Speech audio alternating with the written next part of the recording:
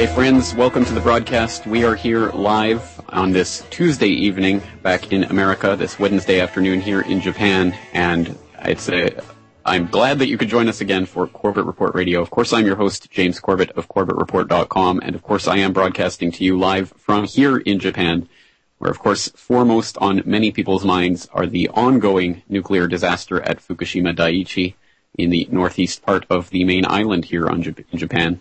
And I'm lucky enough to be several hundred kilometers away, but still too close for comfort in many different respects. But at any rate, some alarming news continues to pour forth from Fukushima Daiichi on a daily basis. So I hope you are following some of the excellent websites that are doing a great job in keeping up with the headlines.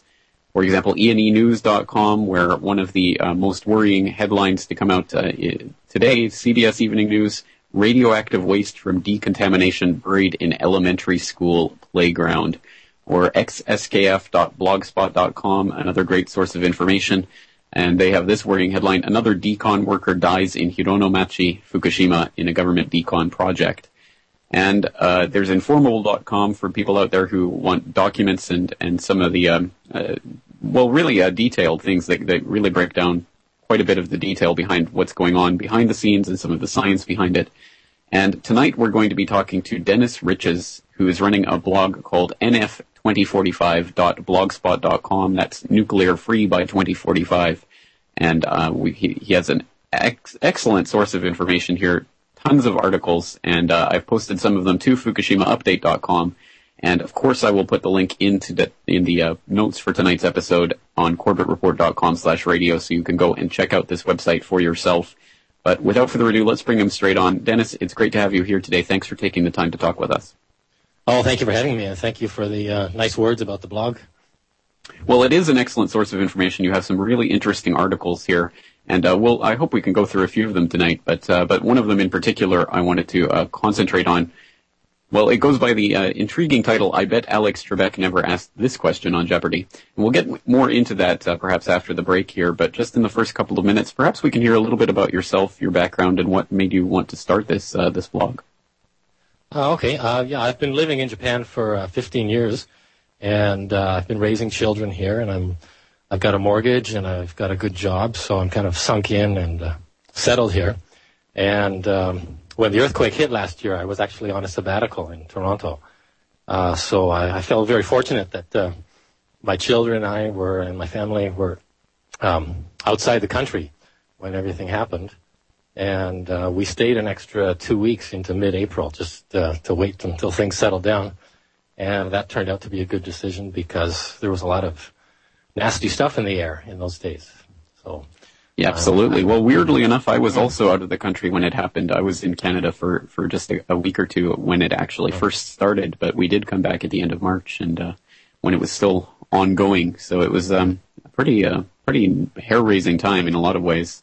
But I'm glad I did miss at least the early stages of it. So what part of the island do you live on? I live in Narita, right near the airport, and I work in Tokyo. So I'm a little bit closer than you are to the danger zone, but I think we're relatively safe there. But even though there is some light amount of fallout on the ground there, even in Chiba, where I live. Absolutely, yeah. No, I have seen some of the maps of some of the fallout that occurred in the first few days, and that area did get blanketed in different parts and different spots, and it really depended sort of where you were and where the wind was blowing that particular day. So. Pretty hair-raising stuff, but at any rate, we'll be back after this break to talk more with Dennis Riches of nf2045.blogspot.com about Fukushima and the ongoing nuclear crisis. My sweetest friend, everyone I know goes away in the end.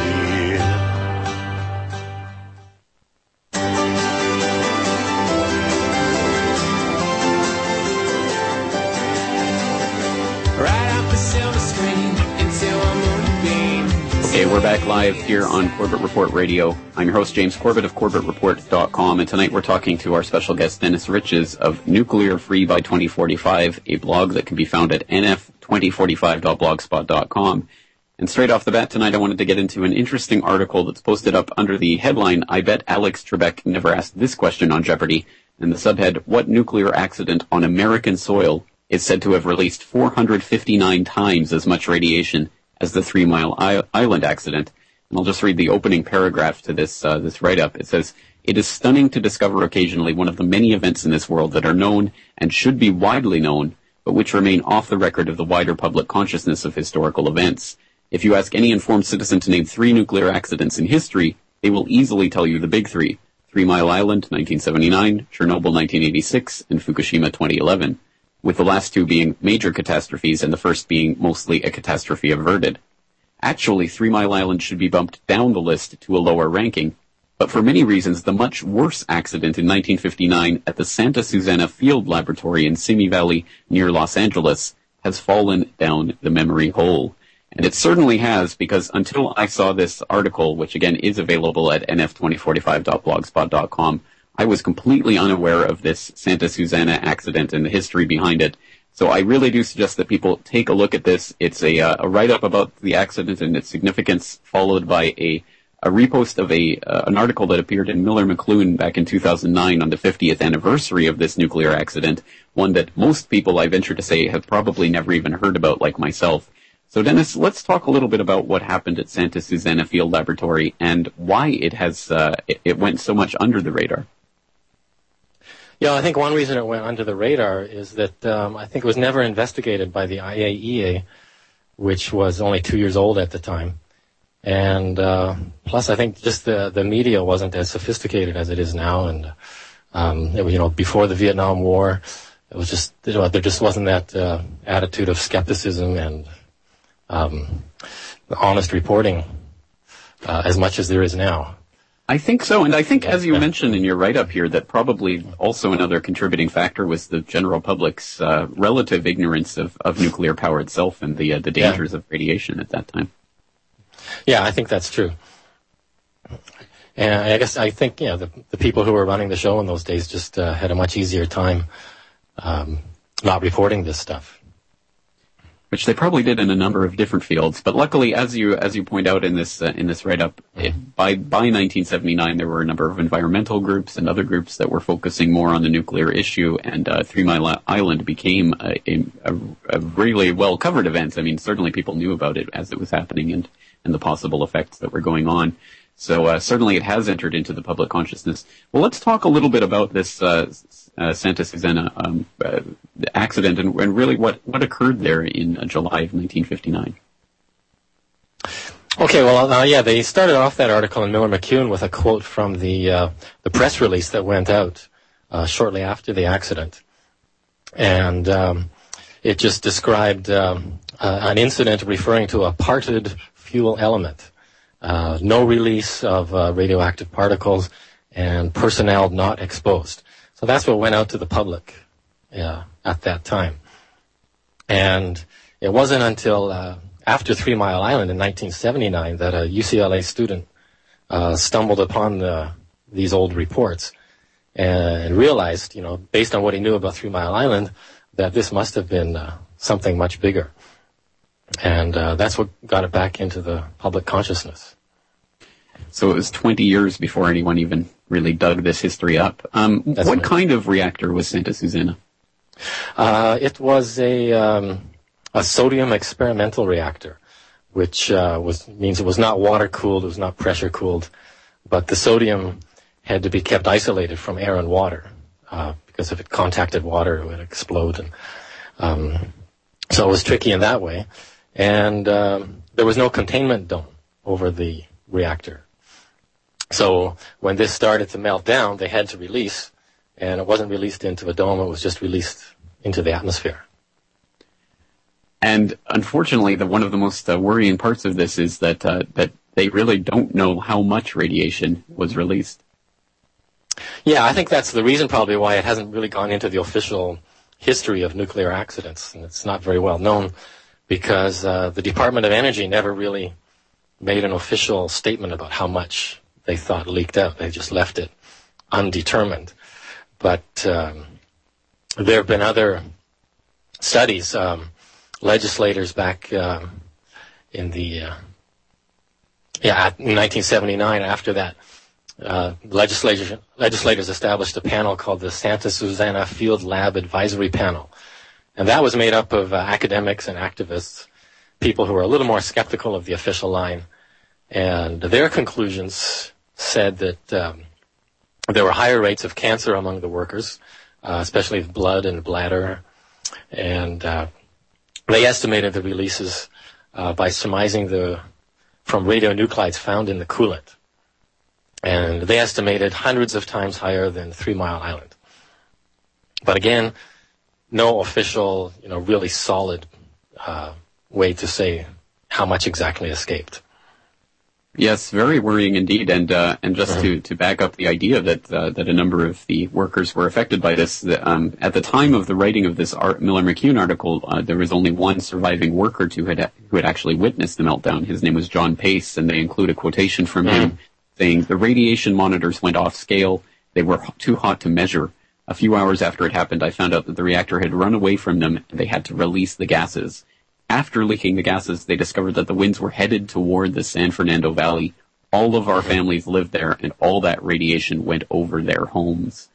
Extremely worrying little piece of that history. So certainly, I think it is quite worrying to think about the potential health effects that we'll never really be able to calculate from this. And that's really, I think, the point of this is that with not only this accident, but many other nuclear accidents, it's impossible to attribute exactly how many deaths can be said to definitively have come from the accident, which is basically the nuclear industry's way of getting off the hook for this. Yeah. If you just think of where this happened, Los Angeles, the smog bowl of the United States. So there's cancer from that. There's cancer from drugs people take and drinking and unhealthy habits, and then this site itself. The Santa Susana Field Lab was also a testing site for rocket fuel, and they actually did practice launches there, burning all kinds of fuel. So it was actually more famously known as a chemical toxic waste site. And many people who've known about that didn't even know about the radiation on the site. So this all gets mixed in together, and how much can be attributed to radiation is never known. Absolutely. Well, let's put this into perspective. So, for example, in this write-up here, it says that a study completed in recent years concluded there were 300 to 1,800 extra cancer deaths off-site as a result of the accident, while workers on the site suffered very high rates of cancer, as you mentioned. And compare that to what happened at 3 Mile Island. I mean, it's so much more of an accident that it's really remarkable that 3 Mile Island is the sort of U.S. nuclear accident exemplar that everyone will take a look at, because it's so much more well covered. That's right. But there are studies too that attribute extra cancer deaths to 3 Mile Island, and those aren't talked about very much either. Certainly not. Well, okay. So this was an example of a meltdown that occurred in some gases that did get out, and there certainly radioactive material did get out. What happened at 3 Mile Island for people who don't really remember that incident? That's one incident I haven't really looked into too much lately, actually. But I know there was a protective dome there that stopped it from being much, much worse than it really was. And they were able to contain most of it. Unlike Chernobyl. Unlike Chernobyl, and unlike this one that we're talking about. Yeah. Absolutely. Well, again, just the history of these accidents, they all seem to be fairly similar, which seems to be trying to cover up as much information about what went on as possible, and then basically just denying that any particular study of basing whatever numbers of how many people might have died as a result, just saying that's not credible. So it seems to be that there's kind of a playbook that the nuclear industry follows in the wakes of these types of accidents. That's right. Exactly. Well, we'll start to get into that playbook maybe a little bit more and take a look at some of the other articles that you've written. Right now, on the front page, there was one article that you had up that I thought was extremely interesting, called "Why Most Research Findings Are False." Maybe you can tell us a little bit about that. Oh, yes, I should open up that page myself and refresh my memory. That's written by a medical researcher who talked about why most of the medical research that we read about is highly suspicious in one way or another. The classic example is, the studies that say, coffee's good for you. And then a year later, there's another paper that comes out that says coffee's going to give you bowel cancer or whatever. And he just made a scientific study of all these studies, what they call a meta-study, I guess, and found that they're all flawed in some way, basically because of biases that come into play. Sadly, it's not particularly surprising, but unfortunately it comes as a surprise to many people who, unfortunately, the way the media tends to report scientific studies and medical studies, there's no indication of possible error or any type of confirmation bias or any of the other things that often sneak into these types of studies. So unfortunately, I think it's an indictment of the media that tends to report these types of studies unquizzically. But let's leave it there for now. We'll come back after this break. But if you want to get in on tonight's conversation and talk about nuclear power and or Fukushima and or ask some questions of two people here in Japan, you can get in at 1-800-313-9443 and we'll get you up and on the air. And we'll take a short break, but we'll be right back after these messages.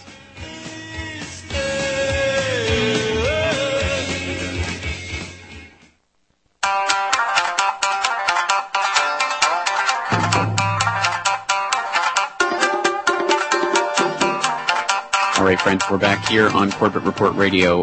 I am James Corbett of CorbettReport.com, broadcasting to you, as always, from the land of the rising sun, Japan, where, of course, we always have our eye on the Fukushima Daiichi nuclear disaster.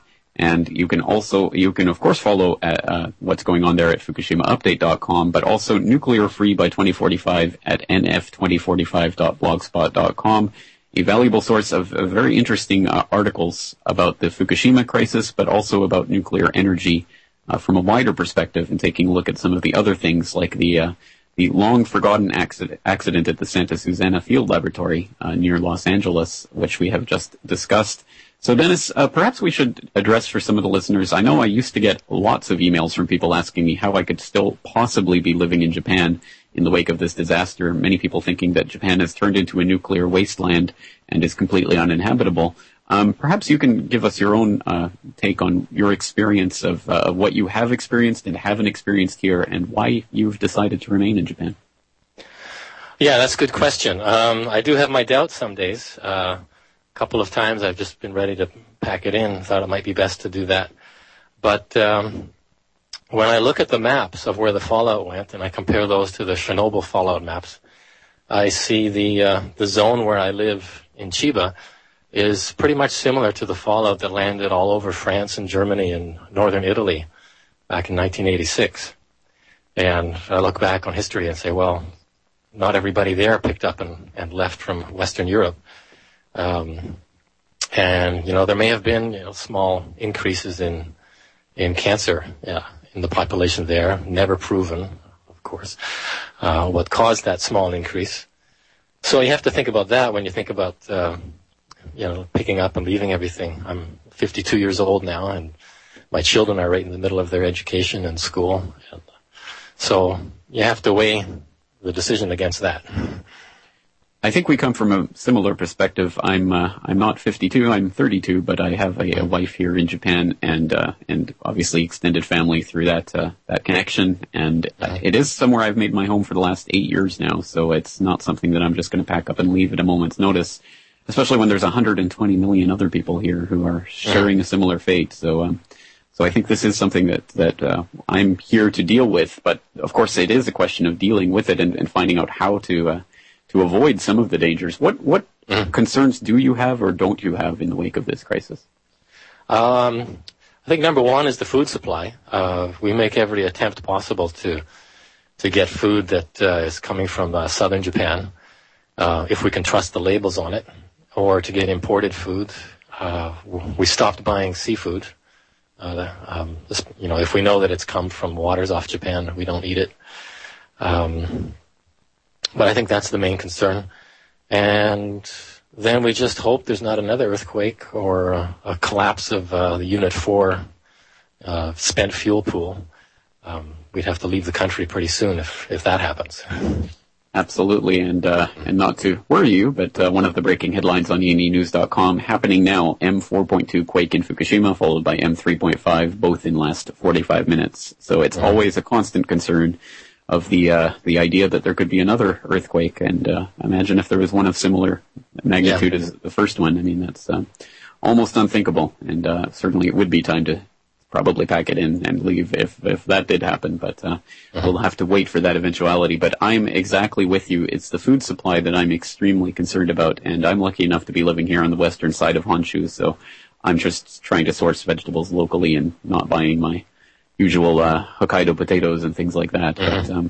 But yeah, it's very, very much a concern because it brings up the question that you never usually think about under normal circumstances: where is my food coming from, and how do I determine that? Which is a lot harder than you might think until you actually have to do it. That's right, especially when you can't really trust the way that food is labeled. There was an interesting story way back in April,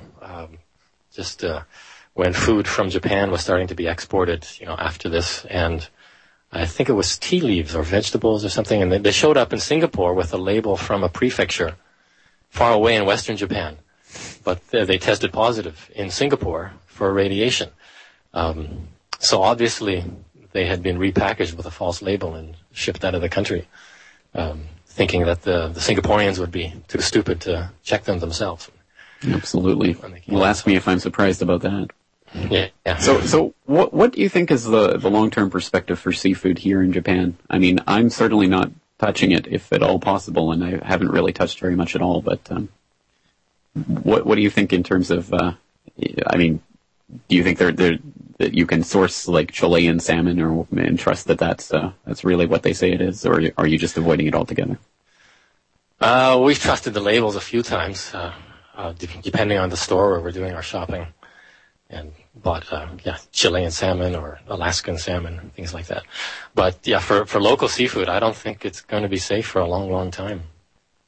Yeah, I know. I go by the cheap sushi shops here and see they're generally packed with people happily cramming all this seafood into their mouth, and I shudder because honestly, one of the most disturbing things that I've seen is the fallout map for the Pacific Ocean, really, the spread of radiation there. And for people who haven't seen that, I have a post on FukushimaUpdate.com called Aqua Chernobyl, which goes through the spread of the contamination in the Pacific over the past several months. It's extremely worrying when you start to look at that, and I think it would turn you off seafood here if you weren't already. So on that note, we'll leave it there. We'll come back in just a few minutes. And once again, the phone lines are open, 1-800-313-9443.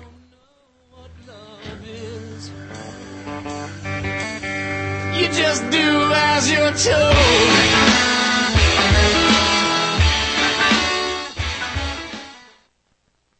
You're listening to the Republic Broadcasting Network. Because you can handle the truth.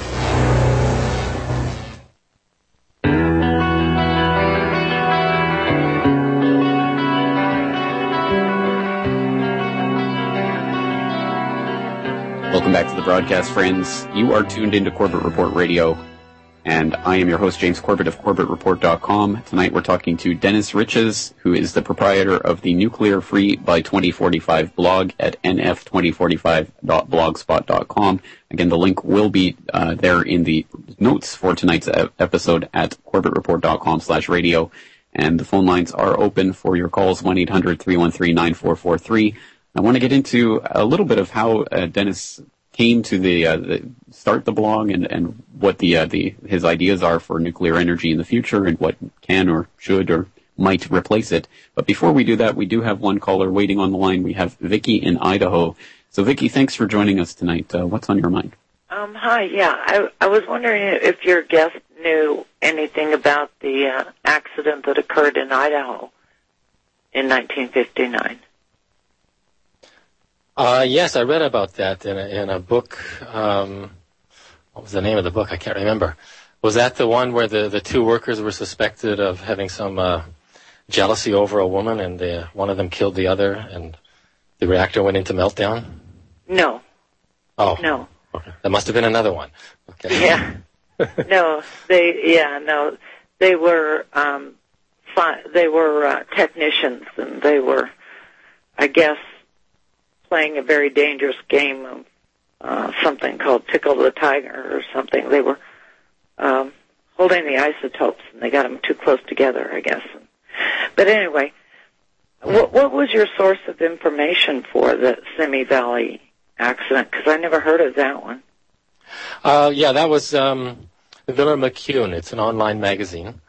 Maybe if you just search for that, it would come up.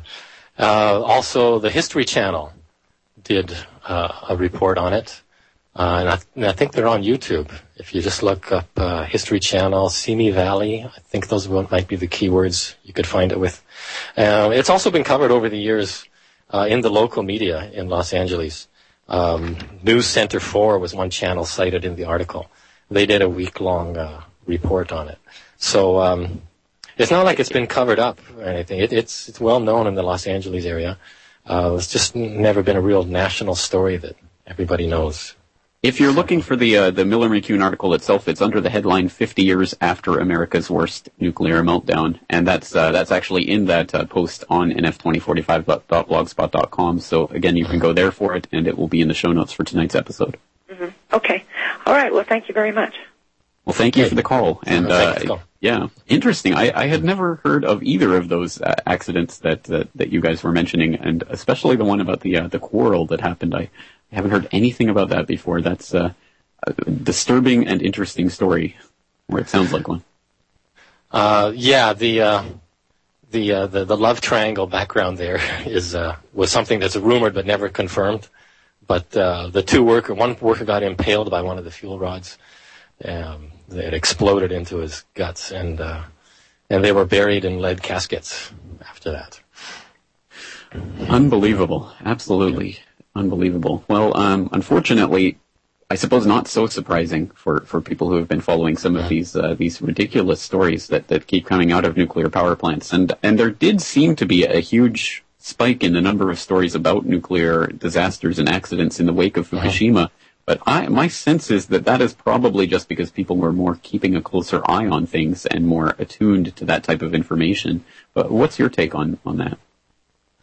I think so. It's back. It's prominent in the media again, in public consciousness. I think in the way it hasn't been since the days of the China Syndrome and Silkwood. Those were the big movies that everybody watched back in the late 70s.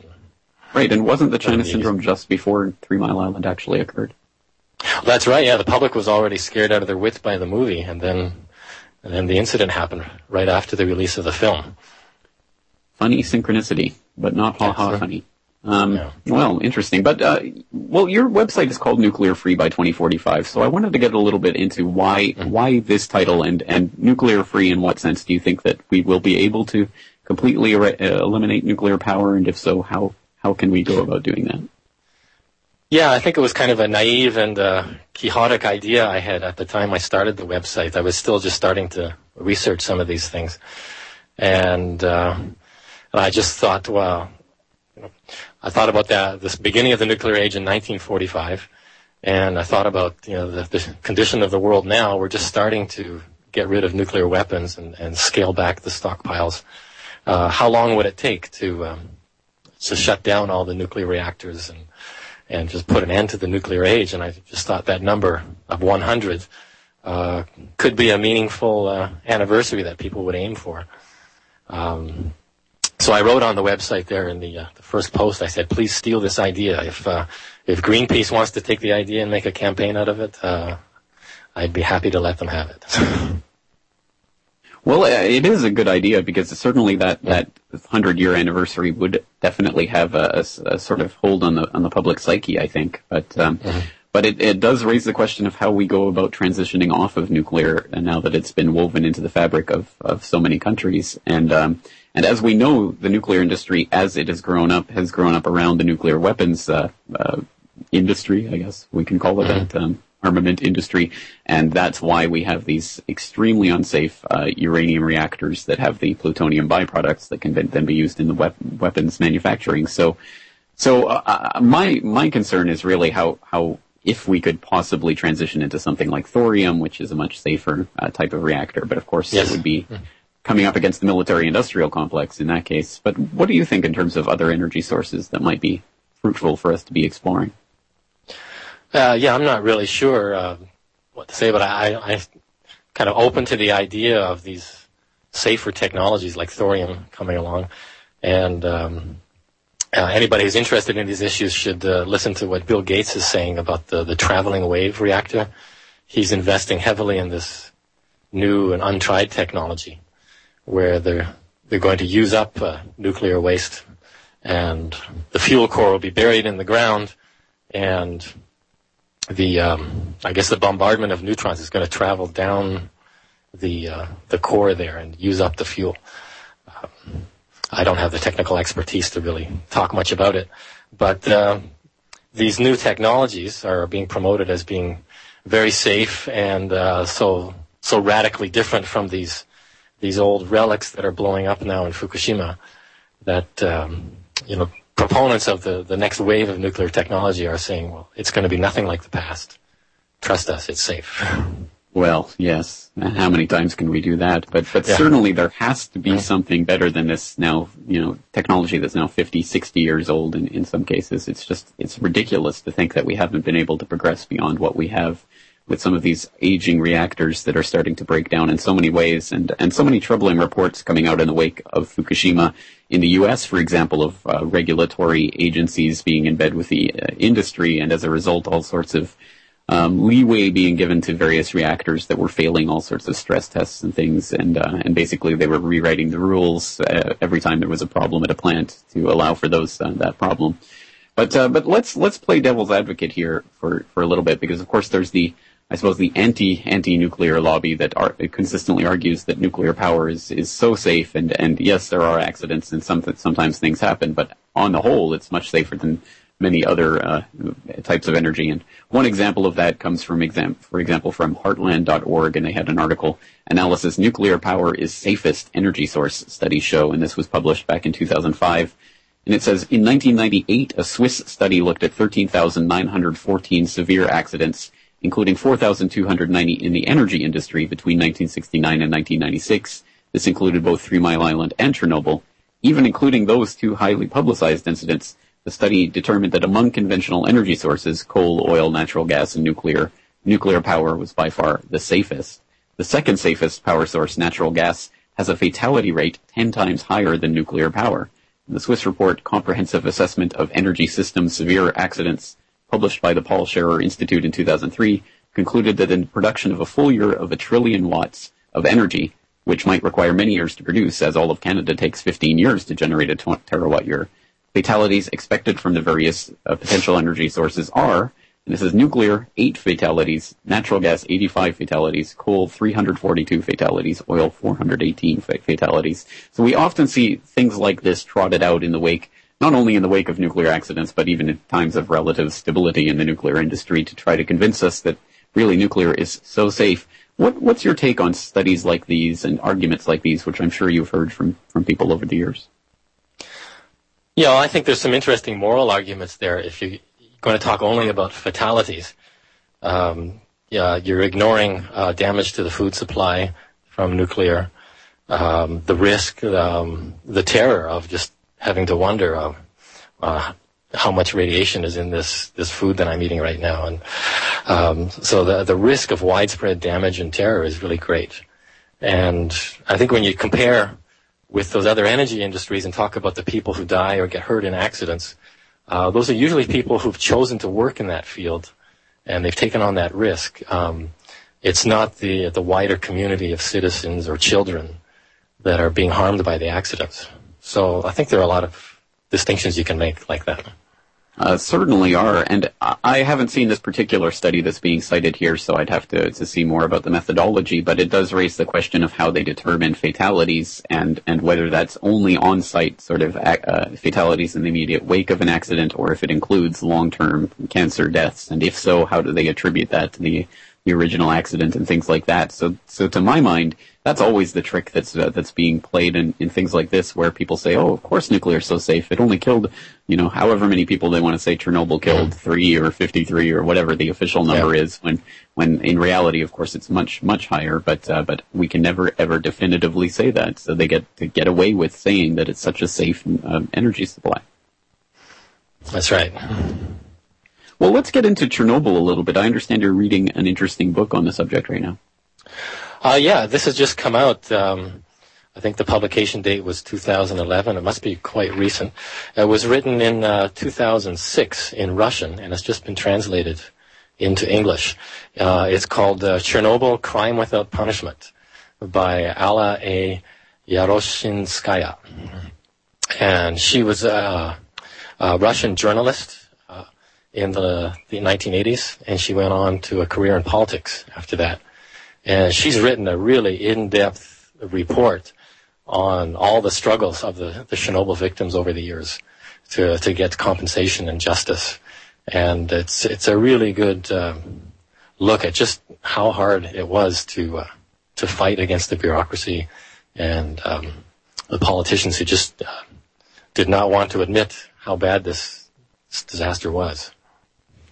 Indeed. Well, I've watched some very interesting documentaries about what was happening at the time and what the discrepancy between what the scientists were finding and worrying about and what the public was being told. And that discrepancy, of course, was extremely vast. But it does make you wonder about the way that that information in accidents like this are communicated to the public. So what's your take on the similarities or differences between that aspect of the Chernobyl accident and the Fukushima accident? It all seems to be very similar. Seemed to go in the same way. They evacuated much faster in Chernobyl. So a lot of people have made a positive comparison, saying, the communist dictatorship did a better job than the Japanese democracy did. But that's not quite right. If you really look into it, you realize the Chernobyl reaction was pretty scandalous too. Well, exceptionally scandalous, considering there was no containment on the facility, so it was just completely straight out into the atmosphere. And it interestingly enough, of course, it was a nuclear plant in Sweden, I believe, that discovered the leak in the first place. That's right. Yeah. But the real trouble started after the evacuations. People were rushed out, and there were quick decisions made to rebuild new villages and new housing, apartment complexes, and so on. But they built on land that was just about equally contaminated as the places that people had left from.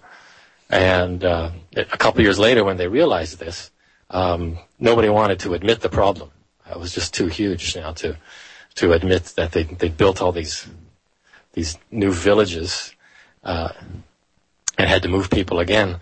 So for years, people were stuck living there, really. So this is outside the 30-kilometer exclusion zone, but close to it in Belarus and Ukraine and Russia. And those people just had a terrible fight.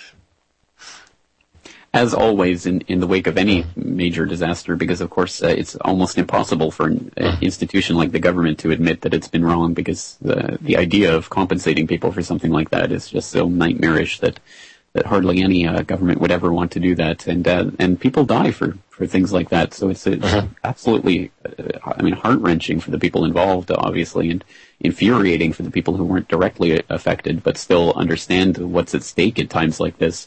So it does raise, to my mind, the question of what the general public reaction to Chernobyl was, and why it did not coalesce into a more, or galvanize into more of a straightforward movement to eliminate nuclear energy. I'm sure there must have been that sentiment in the air in the late 1980s. I was just a schoolboy at the time. I wasn't really aware of what was happening. But what's your sense on how the movement to end nuclear power dissipated after, a few years after the Chernobyl crisis ended? Well, I think one reason that happened was because the Soviets, they had this system in place where every bureaucrat and every scientist who was working on the problem had gone along with the official line and downplayed it. And so international experts who came to investigate hit a wall. Their first line of contact was these people in the Soviet Union who were downplaying it and doing all the research, which just confirmed their judgment of it. So that became the official line inside and outside the Soviet Union. So still today, you'll read people saying that everybody got potassium iodide, and they didn't, or that only a few thousand extra deaths occurred because of it, and all of this is just a gross exaggeration of, or I should say, under-exaggeration, underestimation of what the true extent of the damage was. Absolutely. Well, unfortunately, I think we can see the parallels between Chernobyl and Fukushima in that respect as well. What about the issue of potassium iodide in Japan? And I understand there were some municipalities that were going to offer some in the immediate wake of the disaster, but didn't. Or do you know any of the details about that? Yeah, I heard one report that said at one point there was an order to get it ready, and all those villages and towns in the area got it ready, and then they received an order to hold back and not give it up. And there was only one town where the mayor ignored that order and gave it to people, so almost no one got it. Surprise, surprise. All right, well, on that somber note, we'll leave it there. We'll be back in just a few minutes to wrap things up here with Dennis Riches of Nuclear Free by 2045. Once again, the notes for today's episode will contain links to his blog and all of the articles that we're talking about tonight. That's at corbettreport.com/radio.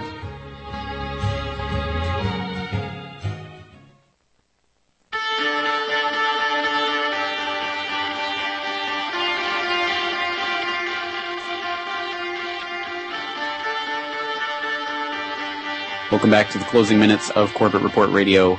I'm James Corbett of CorbettReport.com. We're talking to Dennis Riches of Nuclear Free by 2045. A very interesting and informative source of information about nuclear energy in general and the Fukushima crisis in particular. And we're discussing some of the things that many people have never heard about, including the largest nuclear accident on U.S. soil, the Santa Susana Field Laboratory meltdown that occurred back in 1959. And unfortunately, so few people have ever even heard of. So again, lots of very interesting and valuable information at nf2045.blogspot.com. But Dennis, just in the closing minutes here, it strikes me that information really is the key to this, and people perish for lack of knowledge. People can also panic and react poorly for lack of knowledge. And I'm concerned at FukushimaUpdate.com not only with pushing a certain agenda, but with reporting things as they really are and trying to not report on hype or panic or things that are exaggerated. So, for example, I got some flack from some people for publishing recently a Forbes.com article that was lambasting that study that came out recently saying there had been 14,000 excess deaths in the 14 weeks following Fukushima. After reading that article, I thought there were some deep, fundamental methodological problems with that study, and I thought that article did a good job of exposing it, but people said, how dare you stick up for the nuclear industry like that. So I'm concerned about information and basically what kind of information people are willing to or unwilling to hear, and why they're unwilling to take a look at such things as a study that has real fundamental methodological problems, but unwilling to look at those problems. I think it's interesting in that respect, but I think one of the important things to keep in mind is what information sources we can rely on, or what we can at least take a look at for our daily news on something like Fukushima. So I have my own websites that I tend to go to keep up to date with what's happening there. But how about yourself? Where do you go to keep informed about what's happening at Fukushima? Yeah, the ones you mentioned before, NA News and XSKF, I go to that one a lot. They're very good. I think in the early days they were publishing a lot of things that were just rumors and unconfirmed things, but they're getting better. But yeah, you've got to be careful to just look for evidence and just wait for more confirming stories to come out. One person agree. getting sick is not... Well, exactly right. I mean, it's important to understand or to know about that. I don't blame sites for reporting that, but I think to jump to conclusions because a certain one person has gotten sick or one person reports, something that happened on site or whatever. I mean, I think we do need something more, but then again, we're caught in a rock and a hard place because then what do we end up waiting for? Official confirmation from TEPCO about something? Or, I mean, it seems that could be a losing proposition as well. Yeah. Yeah, you mentioned, the information is essential, but, what I was reading in this book about Chernobyl, made me think, the next step is action. Something she said which really, sort of inspired me was that she said nothing in the Soviet Union and the republics after that started to change until workers spoke up in solidarity with the victims. And that is people, who were not directly affected, but workers got caught up in the issue, and they went on general strikes in support of victims of Chernobyl. And, I'm just asking myself, is that ever going to happen in Japan, where you see a widespread workers' strike in support of that minority up in Fukushima that's suffering from all this? Well, it's a sad indictment, I think, of our society, our civilization in general, that such a proposition is almost unthinkable, whether in Japan or in the United States or in Canada or in so many other countries. The idea of general strikes is a way of drawing attention, but that certainly is a weapon that we have in our arsenal to try to affect change on a mass level. So I'm glad you raised that point. But we're running out of time, so we'll have to leave it there. Dennis Rich's Nuclear Free by 2045. I thank you once again for taking the time to talk with us tonight. Oh, thank you, James. Nice to talk to you.